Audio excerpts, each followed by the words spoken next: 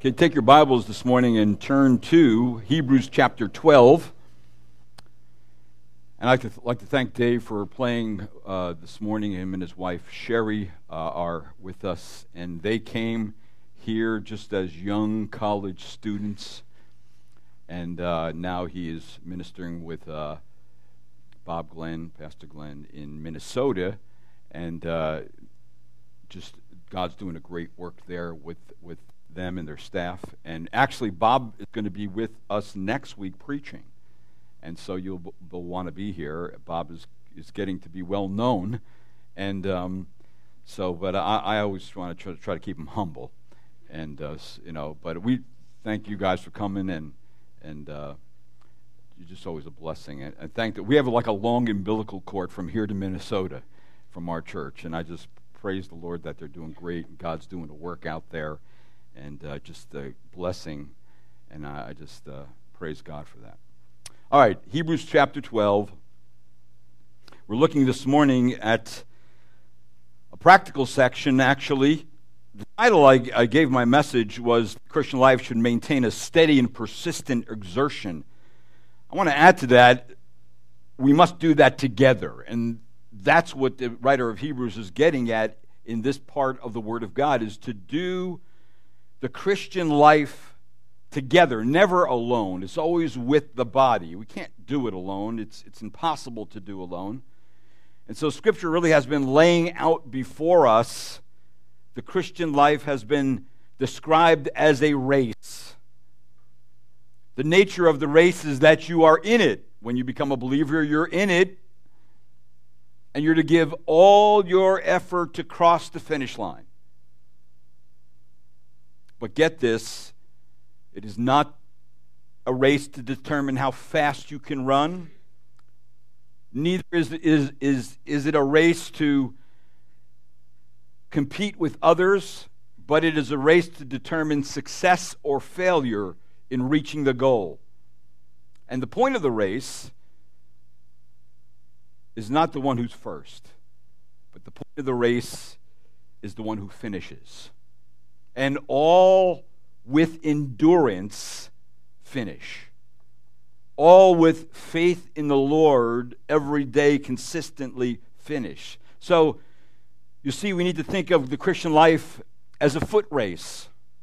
It's more like a cross-country race, as I've mentioned already, maybe more than any other kind of race, because in a cross-country race you have your ditches, and you have your rough fields, you have your hills, and you have your steep declines, you have your briars, and you have your protruding roots, you have your obstacles of all kinds, and that is a picture of the Christian race. But the race also can be described as a marathon race, because the Christian life is really a long-distance run. It's not a sprint.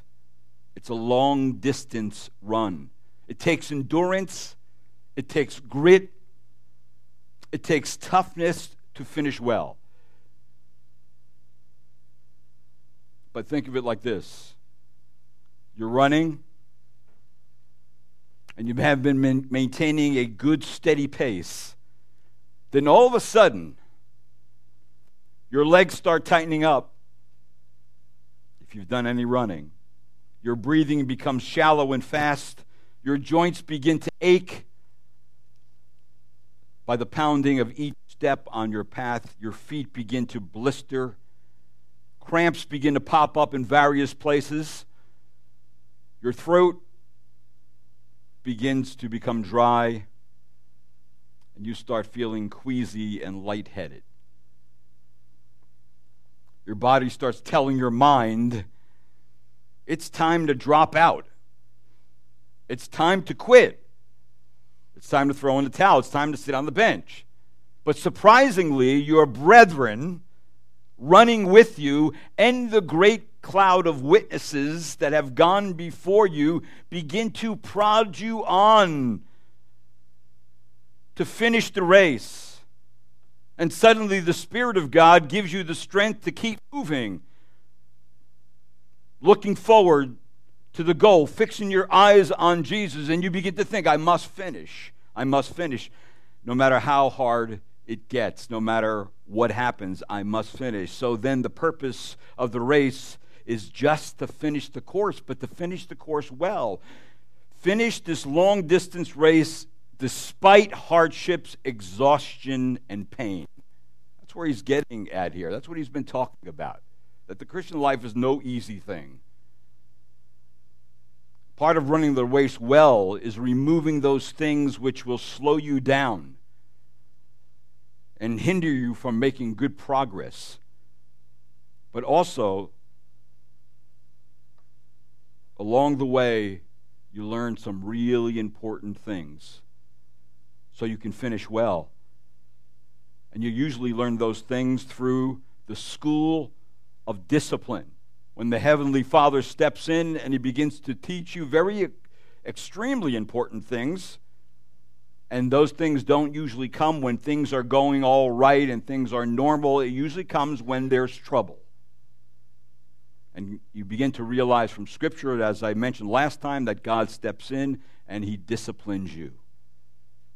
He sends trouble to your life. He sends difficulties and hardships into your life that cause exhaustion and cause pain, but it's all for your good. It's all for his glory. It's all to mature you. It's all to make you a stronger runner to finish the race. So today, I want you to take special note and notice various things that we will need to consider and apply for finishing the race well.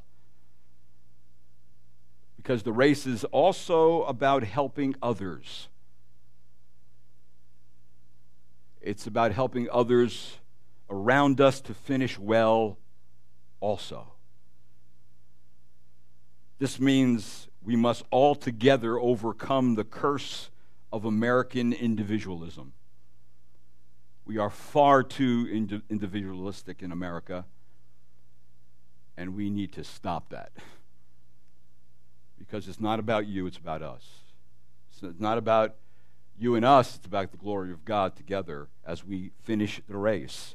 So that means we must all together overcome. That's what we must do. And so I want you to consider with me 3 responsibilities that should be actively engaged in by all of us. And the first one is found in verse number 12 and 13, but before I look there, let's have a word of prayer. Father, this morning we come before you in the name of our Lord Jesus Christ, and we humble ourselves before you, Lord, for there is no God like you. There is no other one to be worshipped. You are the only God, and the only way we can come to the Father is through Christ our Savior, and we thank you for the truth that you've revealed to us in Scripture. This morning, Lord, make us listeners that want to understand your word and put it into practice. And Lord, each one of us here, cause us to run well, cause us to finish, for it's only by your strength that we can, and the strength that you've given to the body of believers. And Lord, let us take our responsibilities serious, put them into practice, so we can all be moving forward to the goal line, knowing, Lord, we have eternal benefits waiting for us. And those benefits are even available to us now. We praise you, Lord, for so great a salvation you've given to the saints. And I pray, Lord, that we would honor you by adorning the gospel with our life. And I pray this in Christ's name. Amen. So here's the first responsibility. We are all responsible to take care of the weak members of the church body. Look at verse number 12, where it says this: "Therefore strengthen the hands that are weak and the knees that are feeble." Let me just stop there.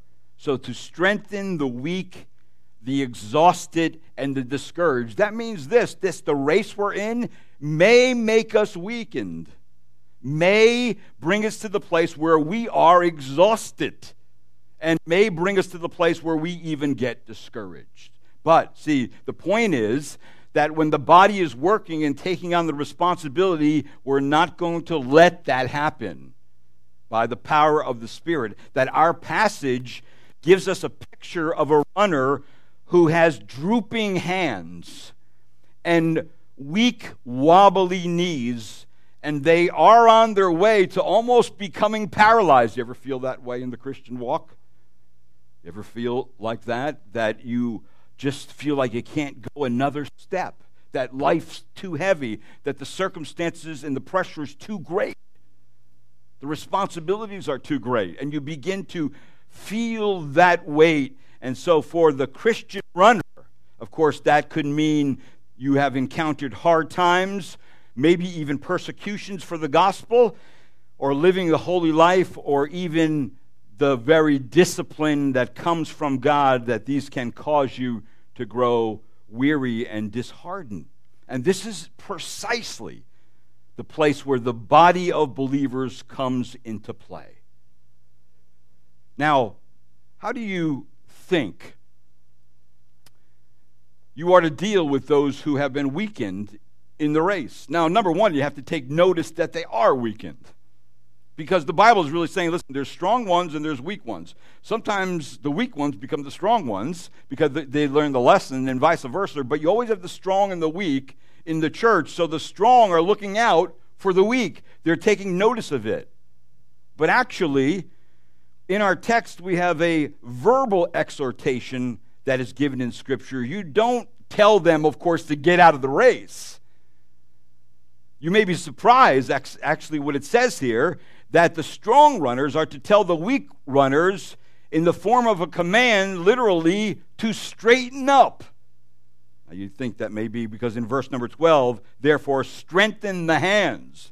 That word strengthen is the Greek word that we get the word orthopedic from.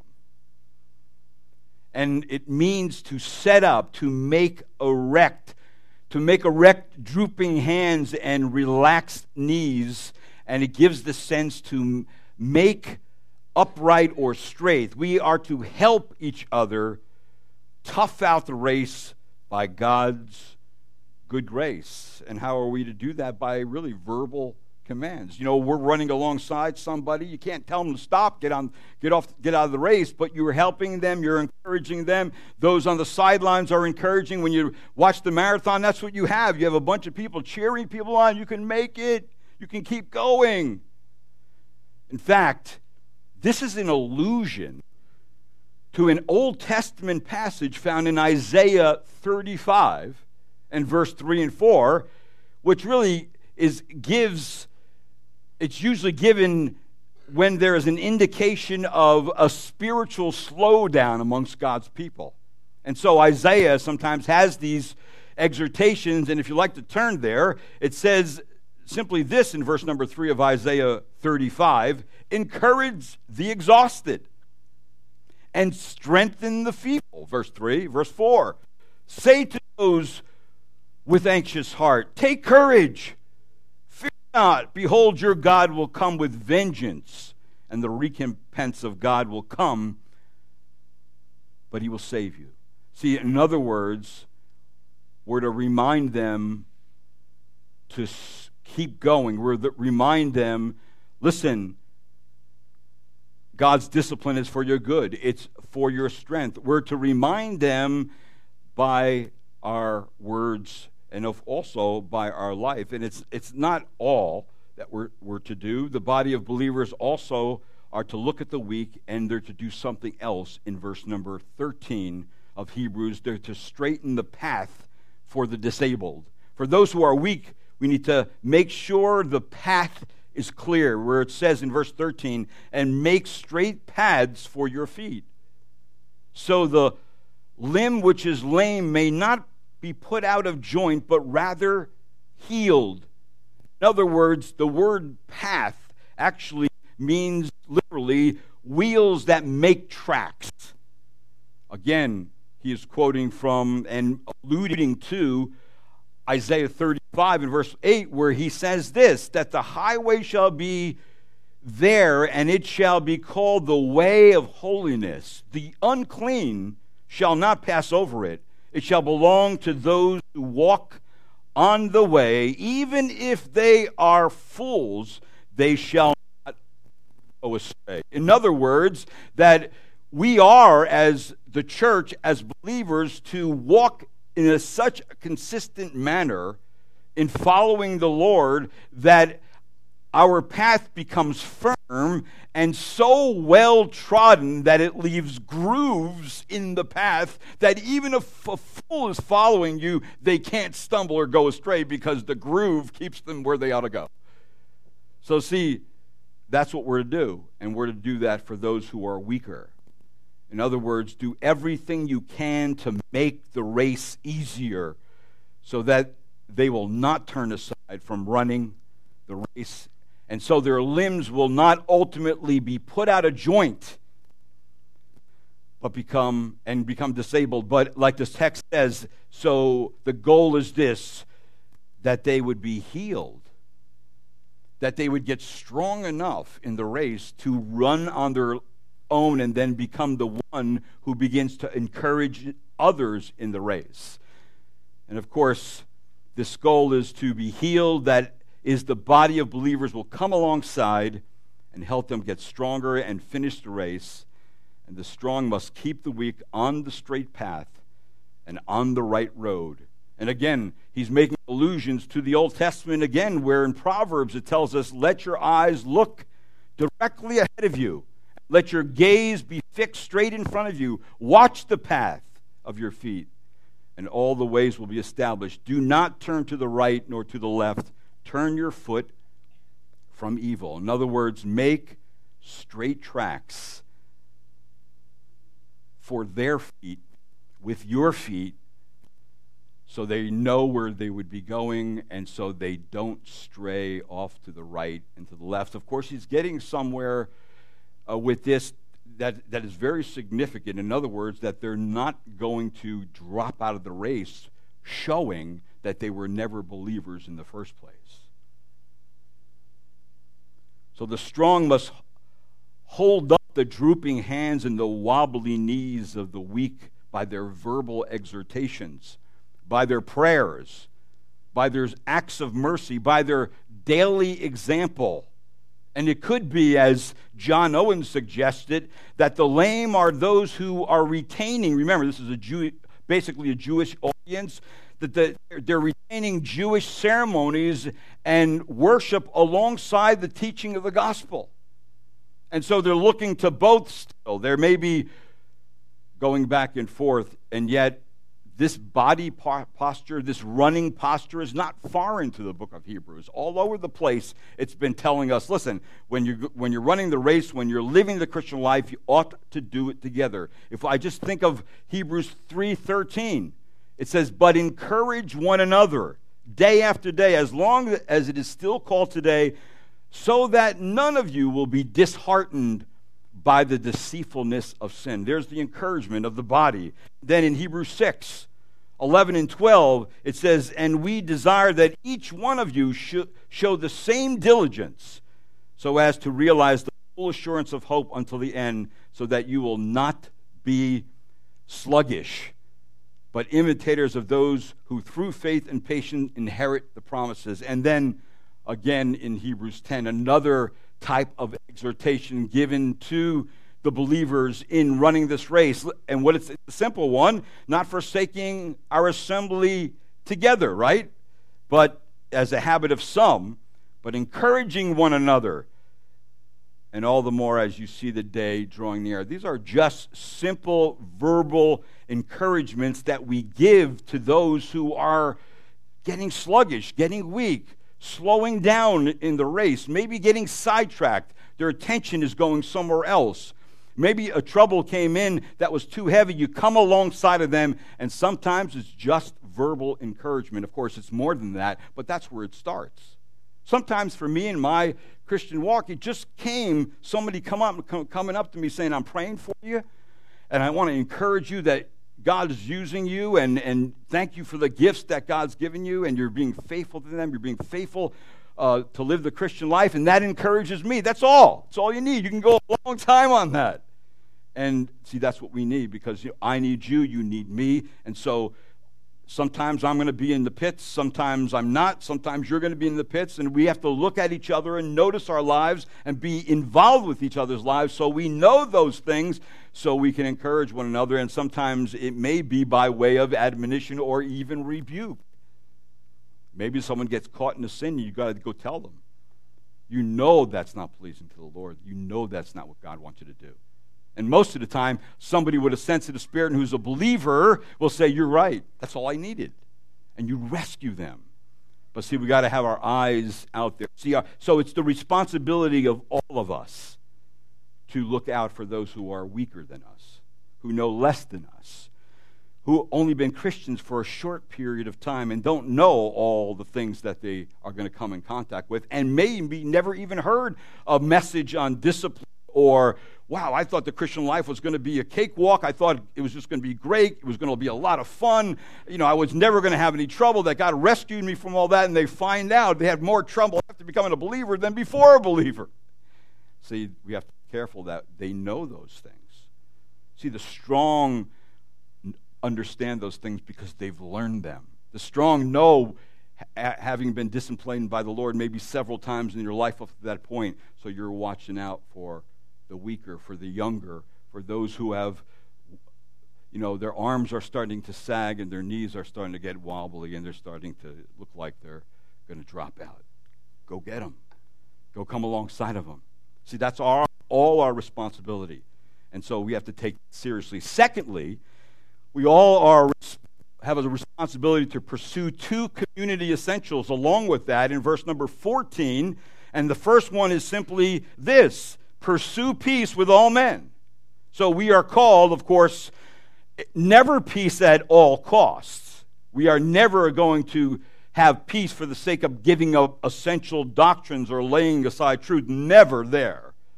All right? It's always, of course, on the non-essential things, and it always is for the sake of the body, because people are going to come into the church with different opinions, with different ways of thinking, with different backgrounds, with different baggage, and so therefore we have to learn how to pursue peace with all men.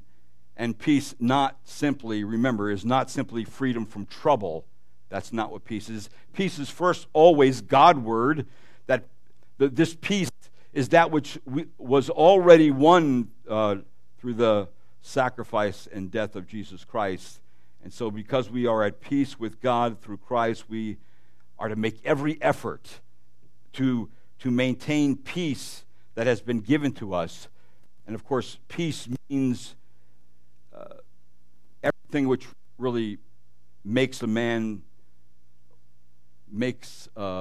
pursues a man's highest good, a person's highest good. And for the Hebrew, the highest good was that people would obey God.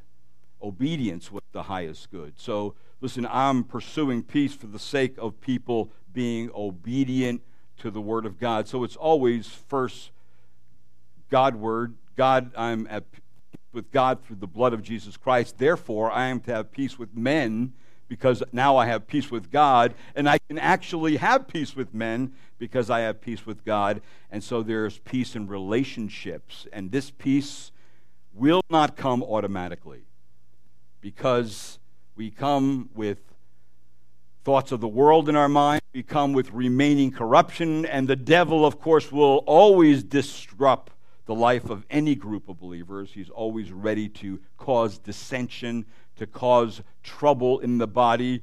And so therefore, that is why we ought to pursue peace with great effort in the body and not allow things to fester where peace is hard to maintain. And of course, by the Spirit of God, we have been given the peace of God.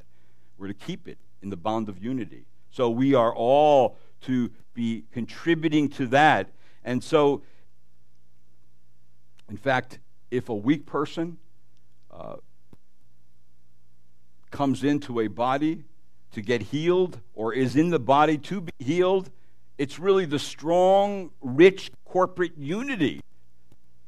That atmosphere is the kind of atmosphere that brings healing and growth to people, that strengthens people. And so we all have to be watching out for that. every single one of us have that responsibility to watch out for that. But there's a second thing in this passage in verse 14. We're not only to pursue peace as a community essential, but we're to pursue holiness. It says, and sanctification. That's in the New American Standard. In the English Standard Version and the King James we are to pursue holiness. I like that better. So there's three things that is required for holiness, and why we need it is, the first is that holiness is required for our well-being. Remember, God's goal when he disciplines us is so, in verse number 10 of chapter 12 of Hebrews, so that we may share in his what? Holiness. So this is the goal. He does correct us. He does drive out the sin that is still in us, but only in order that we may be more truly the children that God wants us to be. And be sure of this, God will have you to be holy. You better mark that down, that God has not called us to uncleanness or impurity, but as the Apostle Paul told us already in 1 Thessalonians, for God has not called us to impurity, but to holiness. And holy means to be different. It means to be set apart to God. That's what it means. And it's a special word in Hebrews directly connected with the character of God. That, of course, God is holy. And you got to mark it down. Only holy people are going to want to be in the presence of a holy God. Because wickedness just can't survive in the presence of purity of a holy God. You better mark that down. So God's nature demands holiness in the Christian life. So we are called to and must earnestly strive for, of course, here meaning personal and practical holiness of life. We have been made holy before God, but now we are to live out that holiness, and that means believers are to be set apart from evil and separated to God, consecrated and entirely given up to his service. And that is required. A second thing that is required for our holiness is effective service. We are going to be disciplined by God, so we turn out to be what God wants us to be in holiness. But secondly, to be effective in service, you have to be living a holy life. It was 2 Timothy that Paul told Timothy in 2 Timothy chapter 2, verse 21, therefore, if anyone cleanses himself from what is dishonorable, he will be a vessel for honor, set apart as holy, useful to the master of the house, ready for every good work. So, see, holiness is required and necessary for our well-being, for our effective service, but it's necessary for something else. And really specifically in Hebrews here, it talks about verse number 14, it's necessary for the assurance of our salvation. In fact, the only safe evidence that we are in Christ is a holy life.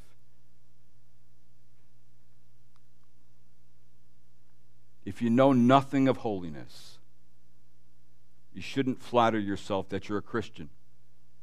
See, the bottom line is, it is not those who profess to know Christ who will enter into heaven, but those whose lives are holy. In fact, in Hebrews, it says very clearly here in verse number 14 that without sanctification, all right, that without it, no one will see the Lord. You can't see the Lord without holiness. You can't come into the presence of God without holiness. So, see, strive for peace with everyone, it says in Hebrews 12:14, and for the holiness without which no one will see the Lord. In fact, Paul again says in Ephesians, just as he chose us, that great passage of Scripture, in him before the foundation of the world, that we would be holy and blameless before him in love. See, when we became Christians, we were not only called to salvation, we were called to holiness. That's a package. So therefore, we're to be set apart as Christians and are to reflect really attitudes and behaviors consistent with our new relationship with God in Christ. In other words, Hebrews is telling us, keep pursuing a life that is more and more set apart to God, that is reflects more and more being like Christ, living in the Spirit and not living in the flesh, living according to the Word of God and not the mindset of the world, living as God in a way that pleases God and not in a way that just pleases you and other people. See, so therefore the Christian community should be living, really a living example of harmony and holiness. That's our responsibility.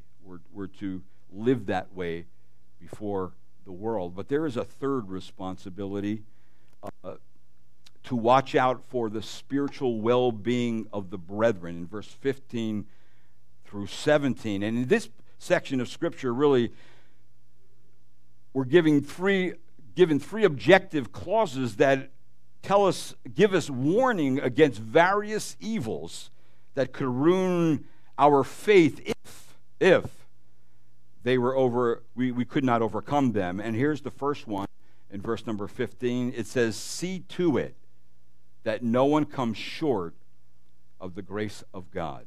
There's the first warning. And that warning, of course, is given to the body of believers. Watch out, see to it that no one comes short of the glory of God. See, we begin this life of faith by God's saving grace, and only by His grace can we continue. So again, it could be legalism has come in to a certain extent, and people are no longer walking in grace, but walking by way of works, by way of establishing their righteousness before God. And of course, the author is also concerned that none who are running in the race fall behind. None turn away from the prize that is set before them.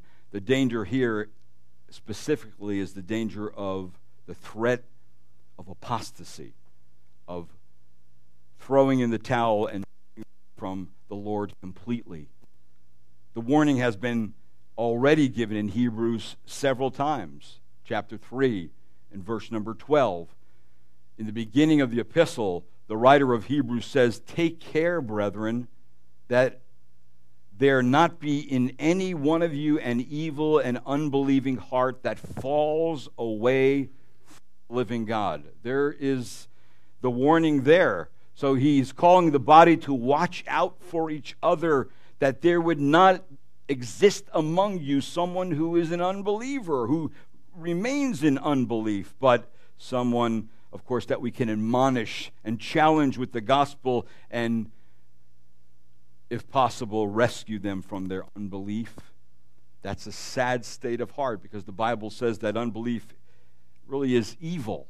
It's evil because it tends to make the heart evil, and the heart has a tendency in that condition to turn away from the living God as if it's not important.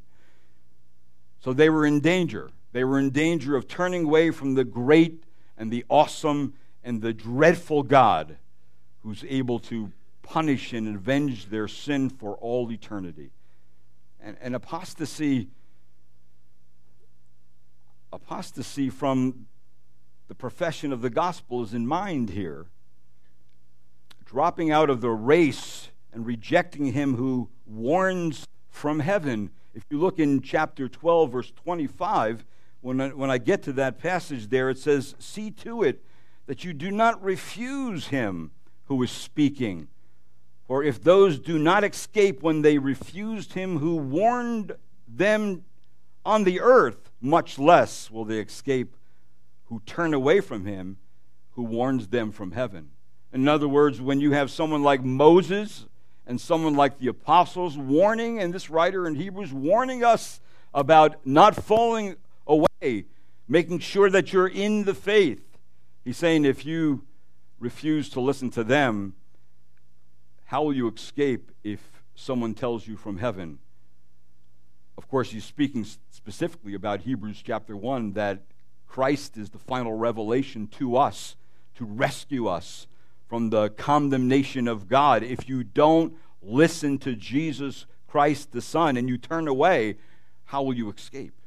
There will be no escape. So our passage is really speaking of the absolute disastrous eventuality of cutting oneself off from the grace of God and dropping out. The person, instead of being carried forward by the grace of God, which we should do in the race, turns away from it and is being left behind, ultimately lost forever.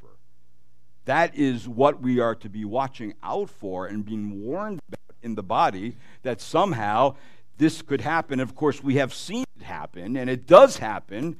It's those who maybe receive the word of God, and then when trouble and tribulation comes in, they're gone. Because they didn't think they signed up for that.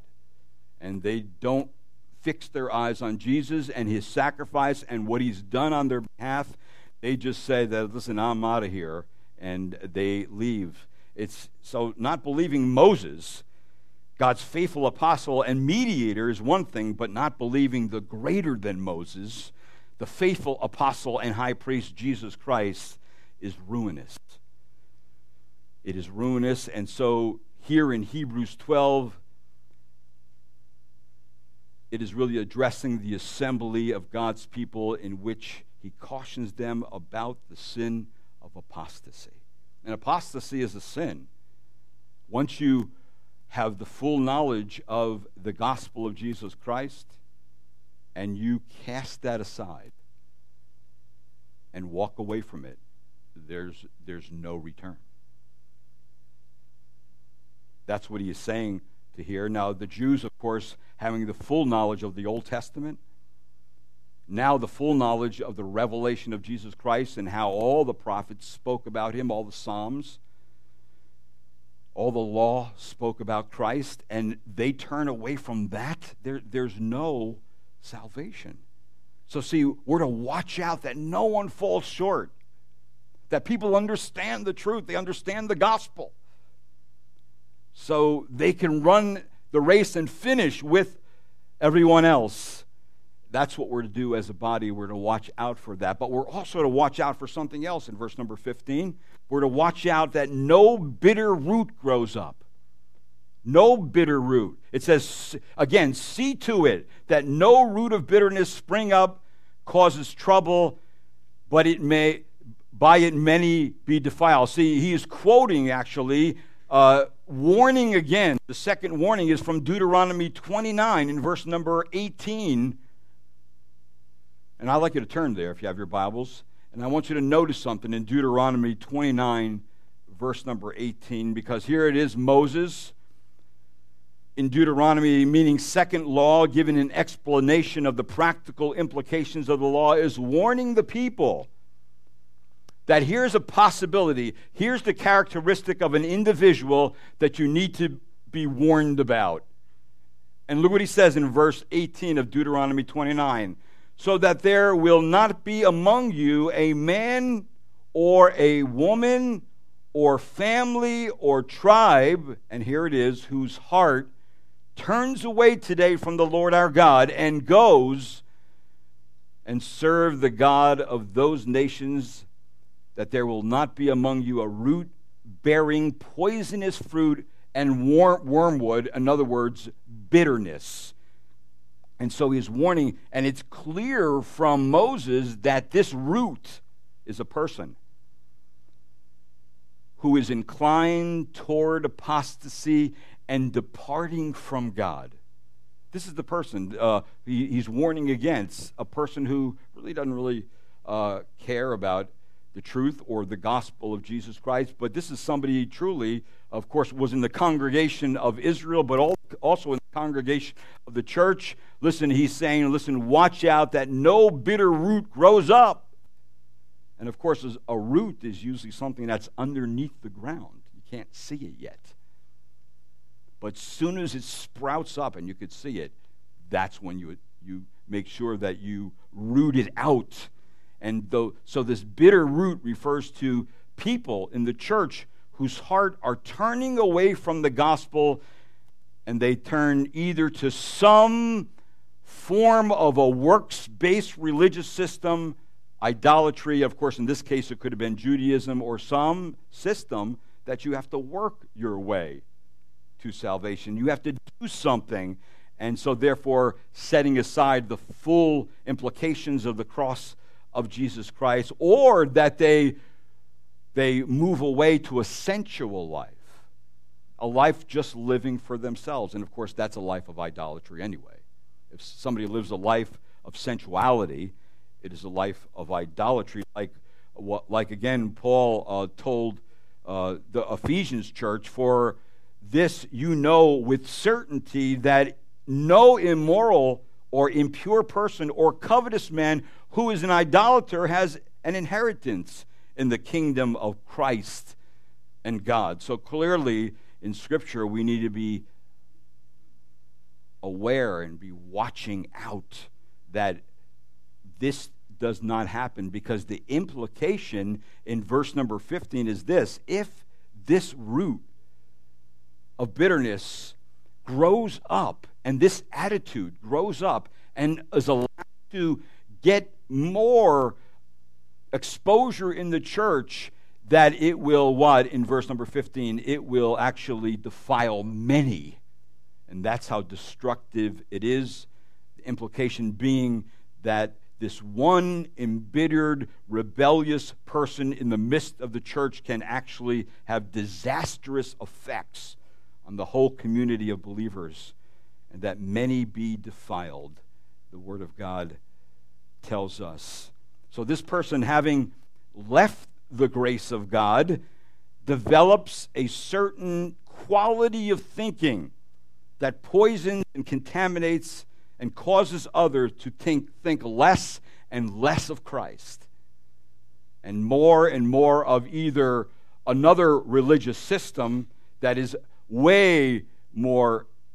much easier to be involved with than being a Christian running in this race. And so therefore they have this attitude where Christ gets lowered and everything else gets higher, and so therefore raised up. And so therefore the Bible says these people are defiled. It uses the word defile, which really actually he's been using references to that in Hebrews. It means here, refers to those who are made unclean. And remember, a person who is unclean, they are debarred from approaching God.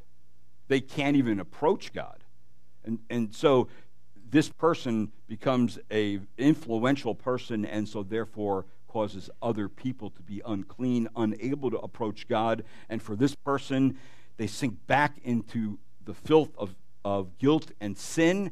They sink into bitterness that scorns Christ and his blood and his righteousness and his plan of salvation, and even mocks it.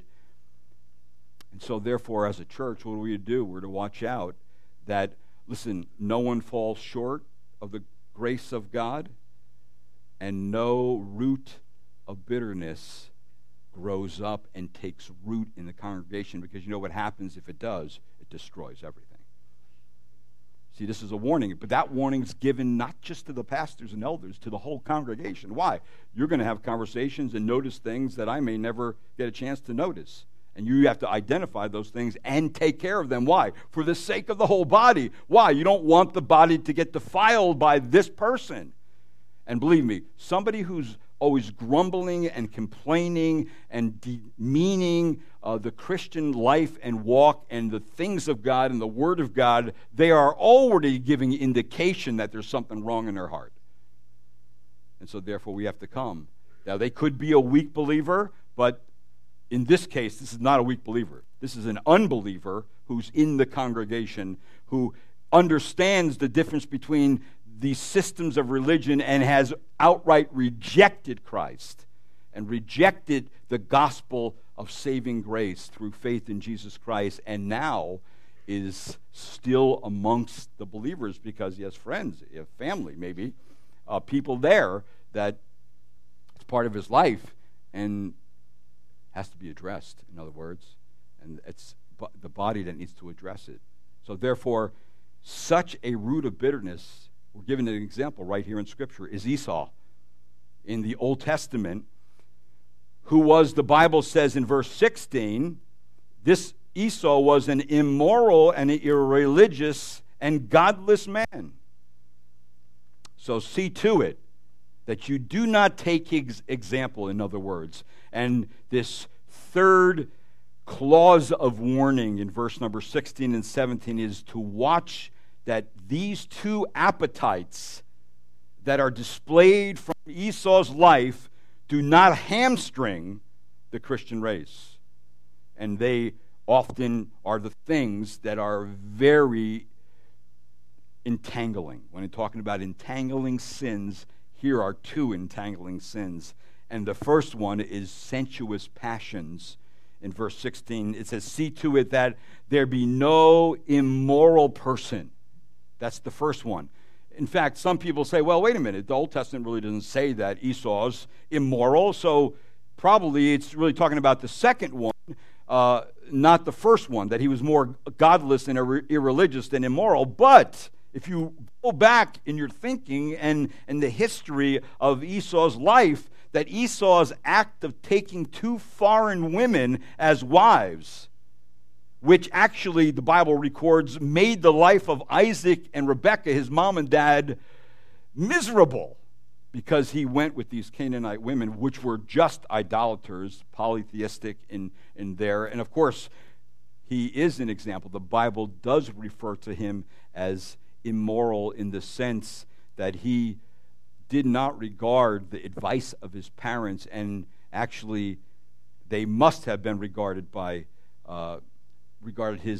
him as immoral, and immoralities is synonymous with immorality, fornication amongst the people, because they were to marry within their tribe, within their nation, not outside their nation. And so he didn't listen to that. So he was mentioned here in Hebrews. This is the place that mentions of his character. Listen, immorality is a very entangling sin. When the emotions are engaged, relationships are engaged, and then other things happen from immorality, children and family connection, it's very difficult to rescue someone from that. Now, can you? Yes. Does the gospel? Yes. Does the word of God, as it transformed the heart? Yes. But he's saying here, watch out, that these two appetites of this sensual passion and this immorality doesn't get into your life. Doesn't get into the life of others that you're watching out for too. You're praying for in the body, because if it does, it's going to hamstring you. And when you hamstring a horse, they're done. They're done. You just might as well take them out in the back pasture and shoot them. He's saying here, watch out for that. But there's a second thing he says about Esau that we're to watch out for, and it's physical appetites. It says in verse 16b, or godless person. In other words, see to it that there be no immoral person or godless person like Esau. What did he do? He sold his birthright for a single meal. That's what's recorded here. And remember the story in Genesis chapter 25. Esau comes in from the field after hunting, famished, starving. His brother Jacob is making stew, red stew. And he says, listen, I'm hungry, man, and give me something to eat. And Jacob, of course, Jacob meaning he's the deceiver, he says, okay, I'll give you some stew. Give me your birthright. So this went on a little bit back and forth, and then finally Esau says, all right, take my birthright, you can have it. And he gives him the stew, and he eats the stew. And so, see, his thoughts, his aim, his pleasures were only earthbound. They were only earthbound, in which he only had a regard for the fleeting and unprofitable gratification of the flesh. Living for myself now, so I have as much pleasure as possible on this earth. That's what was in his thinking. And so the Bible says to him, listen, stay away from the physical appetites that are only earthbound, that are not profitable for eternal things, that only gratify your flesh for a short period of time and give you a little pleasure, but will never give you eternal happiness. So he gives all that over for the precious privilege of his birthright. His birthright was really important. In fact, his birthright included the headship of his family. It included great property rights. It included the inheritance of the blessing of Abraham and being connected to the bloodline of the Messiah, to be the seed of ultimately the Messiah, Jesus Christ, would be born. Man, why would you want to give that away? So what's on his mind? This is what's on his mind: food, drink, sports, and sleep. It sounds a little bit like the macho man of our day. It sounds like a commercial. This is how people make money based on these things. And he is saying here, listen, don't be like them. Don't be like him. For a single meal, he threw away the ancestral ship of the Messiah and everything that went with that great privilege. And he treated the sacred birthright as a common thing to be used in a trade of another common thing. That would be one meal. So once these rights, according to Scripture, according to this passage, once these rights are lost, they cannot be recovered. No matter what effort is put forth. In other words, the moment he showed contempt for his birthright, the consequences of his bad attitude could not be reversed. In fact, that's exactly what it says in Genesis 25:34, where this is recorded. Esau despised his birthright. He despised it. When Esau finally, years later, realized what he did, and now Jacob, his brother, has the blessing of Abraham through his father, what does he do? When he finally desired to inherit the blessing, he was examined, found wanting, and outright refused. See, God refused to have him as his heir. Why? Because his desire was for sensual passions and for physical appetites. That is it. He cared nothing about God. That's why it uses the word godless. He cared nothing about eternal things. In fact, in verse number 17, look at what happens. It says, finally, when he comes to that place, it says, for you know that even afterwards, when he realized what he did, when he desired to inherit the blessing, he was rejected. For he found no place for repentance, though he sought for it with tears. In other words, Esau, it's too late. You rejected it. It's too late. You dropped out. You apostatized. And so Esau became the embittered man in Genesis 27 onward.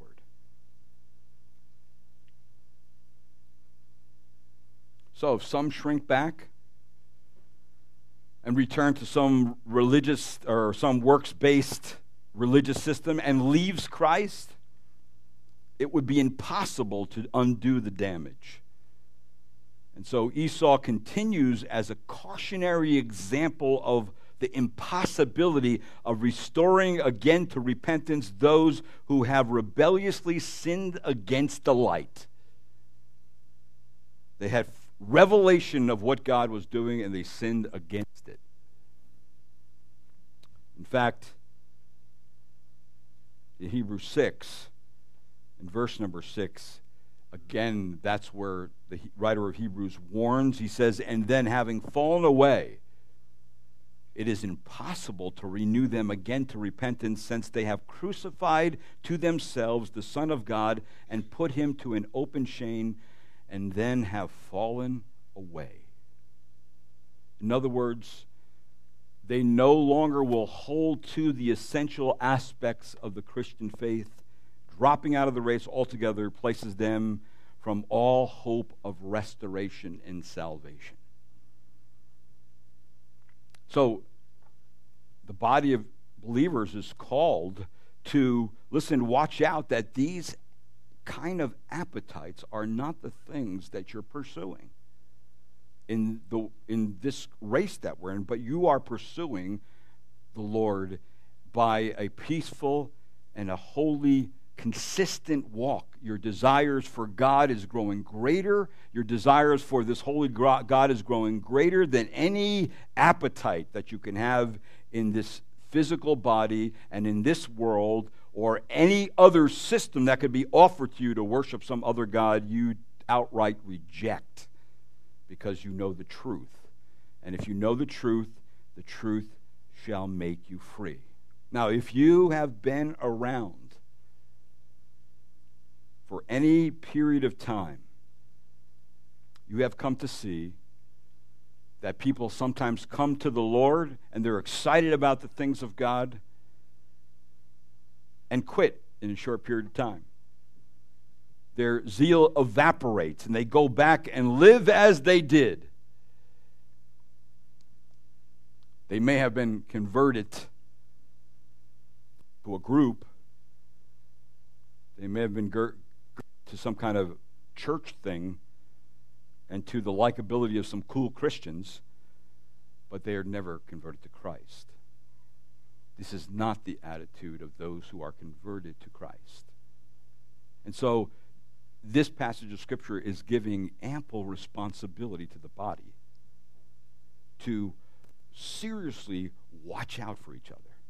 Because you know what? All these things are real. And Satan has a way of employing all his tools in his bag of tricks. So we're to be watching out, we're to be praying, we're to be diligent, we're to be holding up the weak, we're to be watching out and weeding out the roots of bitterness. We are to be watching out about our own appetites and our own desires that we have, that they would be guided and directed to that which is honoring to the Lord and pleasing to the Lord, and goes along with what a real believer is in Christ, that we're transformed by the Word of God and the renewing of our minds, so we find that we know what the acceptable and perfect will of God is. So let's together this morning make sure that this does not happen among us as much as possible, and let's take corporate responsibilities seriously. Amen? Let's pray. We do have our Lord's table today. Let's pray. Lord, thank you for the Word of God. I pray this morning, Lord, in some of the serious things in this passage, that you would make us aware and bring to our attention those things that we are to be responsible for, especially, Lord, as we mature in Christ, as we run the race a little longer than other people, as we realize how you have disciplined us and how you work suffering and trouble and different things into our life, not only to correct us concerning our sin, but to correct us in our wrong thinking, in our wrong understanding of things. And Lord, even in this case, in our wrong understanding of the church body and what the church body is to do and how the church body is to respond to one another and watch out for one another and hold up each other and pray for one another and encourage each other. I pray that you would help us to be the things that you want us to be mentioned in this passage. So, Lord, we can be diligent in being faithful to you. And so this morning, Lord, enable us to be now, after the Word of God, more aware of it, more learned in what we're to do in our responsibilities, and then, Lord, enable us by your power to do them.